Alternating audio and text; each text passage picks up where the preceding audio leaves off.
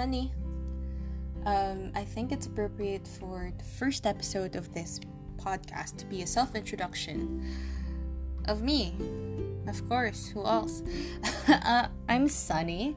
I'm 22 years old, fresh out of college, unemployed, and can't find a job in this pandemic. It's quite difficult to plan things when you're in a pandemic because no one knows the future.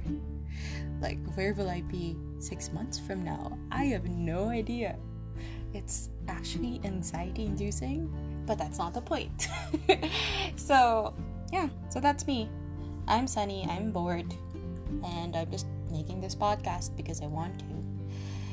So expect so many roller coaster rides for the next episodes because I don't know what the topic will be.